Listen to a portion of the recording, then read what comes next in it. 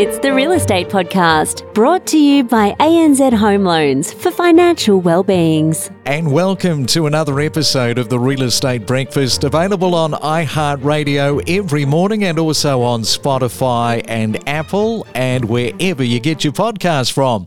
It is a Wednesday morning. I hope your week is going as well as it could be. It's the 30th day for November for 2022. And coming up, we've got a really interesting discussion. We're going to be talking about auctions and whether or not you can auction a property with just one bidder. And if you can, how to work with a one-bidder auction. So if you're thinking about listing your property, this is something you'll want to listen to for sure. So Fabian is going to be in to break all of that down with you and I. And there seems to be a bit of optimism in the air, and I'm not just talking about the one-bidder auctions.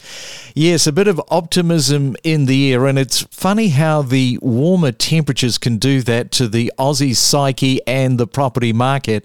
But more than a few commentators are predicting next year could see a positive bounce in the market with a rise of up to 8 or even 9% for 2023. That sounds promising. The caveat is that the RBA doesn't hike interest rates past 4% and then starts to reduce them in the second half of 2023. Well, I guess we don't have a particularly long period of time to wait, with 2023 marching and looming large. And have you noticed, like me, that the cash tills are ringing? Of course, the RBA is hoping to reel in people's spending. I think probably that won't stand a chance, and the Christmas spending bubble is going to be out of control. All of that, we are going to find out, I guess, soon enough. We talk with leading property commentators with analysis, predictions, forecasts, and what's trending every morning from 6:30. It's the Main Centre Forecast with PRD, selling smarter every day. And checking on your weather today for Wednesday, and Sydney expecting partly cloudy skies, should be mainly dry with a high of 23 degrees. Also a dry day with cloudy conditions in Melbourne with 21. In Brisbane, showers increasing today with 23. And in Perth today, also dry conditions and 35 is your forecast top. It's your weekday real estate breakfast with news, interviews and predictions every morning on the Real Estate Podcast. Let's talk Melbourne Property and Auctions, a podcast series with Fabian Sinelli. Well, if you're a vendor thinking about bringing your property to market and have this question running through your mind, and that is, do I sell with a private sale or do I run an auction campaign? Now, if you are asking yourself that question, don't worry, because you're not alone. Many people are swilling that around in their heads, pondering which way should I go, left or right. So let's bring in Fabian Sinelli, Managing Director and Auctioneer from EYS Auctions. And good morning to you, Fabian. Welcome to the last day for November. Good morning, Craig. Yeah, the last day of November. Gee, that came around very quick, didn't it? Just how busy have you been? Because it's almost that time to reflect over the year. Yeah, very busy. It's been a really consistent year, but I think it's no surprise that the volume throughout the year has been significantly reduced over the last couple of years, and especially post that COVID boom that we had. But what I have found is that the last 45 days for us, and including the coming weeks heading into Christmas, it's by far been our busiest period, and we're going to be experiencing a lot of auction volume. And I think I calculated the other day that we've got 180 auctions booked in between now until Christmas, so there's a fair bit of chunk there to get through. It's interesting because the auctions themselves, they have posed, I guess, a challenge for auctioneers, for companies like yourself. But today's subject is really interesting because we're having a look at one bidder auctions and whether they are actually worth running. What a great topic. It's one of my favourite topics to talk about because it's probably the one qualm that vendors have in regards to cancelling or withdrawing an auction if they've only got one bidder left. And To answer your question, are they still worth running? Absolutely. If the auction does get cancelled or withdrawn, it can have huge ramifications for the sellers because the market will naturally assume the property had no interest.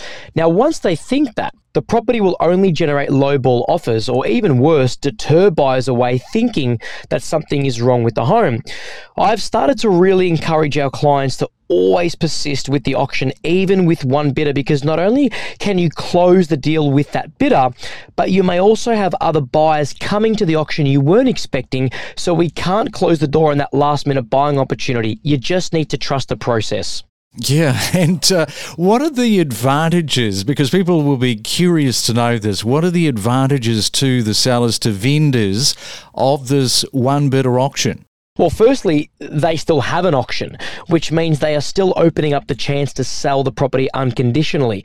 Now, let's not forget that even with one bidder, Craig, they still have two, because as the auctioneer, we can place vendor bids to try and create that competitive environment. The other obvious advantage to the seller is that they can still sell the property on or above their reserve. Importantly, though, sometimes auction success isn't about selling on the day. If the buyer chooses not to commit on auction day, the agent can create post-auction urgency by announcing that buyers subject to finance, for example, can now come forward with their offer. But seeing as that bidder is there to buy unconditionally, we can really push for that transaction before then opening the property up to the other buyers. And I think that is a great reason to stay committed to the auction. I mean, that's really one of the main reasons, if not the main reason, why we go to auction anyway, isn't it? Yeah, that's right. And how can you create that buzz factor, I guess, the competition with just that one bidder? A lot of people will be curious to know that. The auction needs to be structured around the bidder. The agent and auctioneer need to chat with the bidder pre-auction and then let them know exactly where the auction will start, what vendor bids will be placed and where. Let's say the bidder has the capacity and wants to bid up to $900,000. We want to be starting our auction 10% below that so we have room to play with. The auctioneer might want to start at $820,000, buyer bids back at $840,000, auctioneer back at $860,000, and then buyer back at $880,000. Keep it at a maximum of 3 bids. What's important here is to stay a touch below the buyer's capacity to leave room in the tank for negotiation. If you hit their limit, they're going to be out before you can negotiate any further. From here, you can now engage in a private chat with the buyer about where they need to be to buy the property. Yeah, yes, those private conversations, they're critical, as you've mentioned, and I think that probably leads me to this question, and that is, how can the sole bidder pay the price that the vendor wants? Well, what I'm about to tell you now is a very left field and unconventional approach, but I've used it many times, and I'm going to be honest, I reckon 75% of the time it comes off. Now, when I'm made aware of a one bidder auction, I encourage my vendor to give me 2 reserve prices. Initially, when they tell me their auction reserve, I keep that in my back pocket in case we've got competitive bidding. But then I ask them for another one, should it be a one bidder auction, if the property is passed in, which is generally going to be 5% higher than the auction reserve. This gives me the power to negotiate with the buyer. I usually let the auction play out, like the scenario I just mentioned before. Get the bidder to bid 2 to 3 times against my vendor bids, and then take a break. At the mid-auction break, I and the agent will speak directly to the bidder and explain where the reserve price is. Now, at this point, I tell them that if they increase their bid to the auction reserve, the property will be announced on the market and be sold to them at that price should there be no more bids. And clearly there won't, because they're the sole bidder. Alternatively, if they don't increase their offer, I will pass it into them, but the reserve price will be altered to the higher amount. And that's that passed in reserve that I mentioned before, that 5% higher one, because the property is reverting to a private sale. So to give the buyer a sense of empowerment and to get them committed to bidding and actually buying it under the hammer, they know they can buy it at X level, which is lower than what they would need to pay if the property is passed in. Buyers need to feel that they're having a win in that scenario, so it's important to do that. But in return, Craig, you've achieved the sale for the vendor at the reserve price with only one bidder.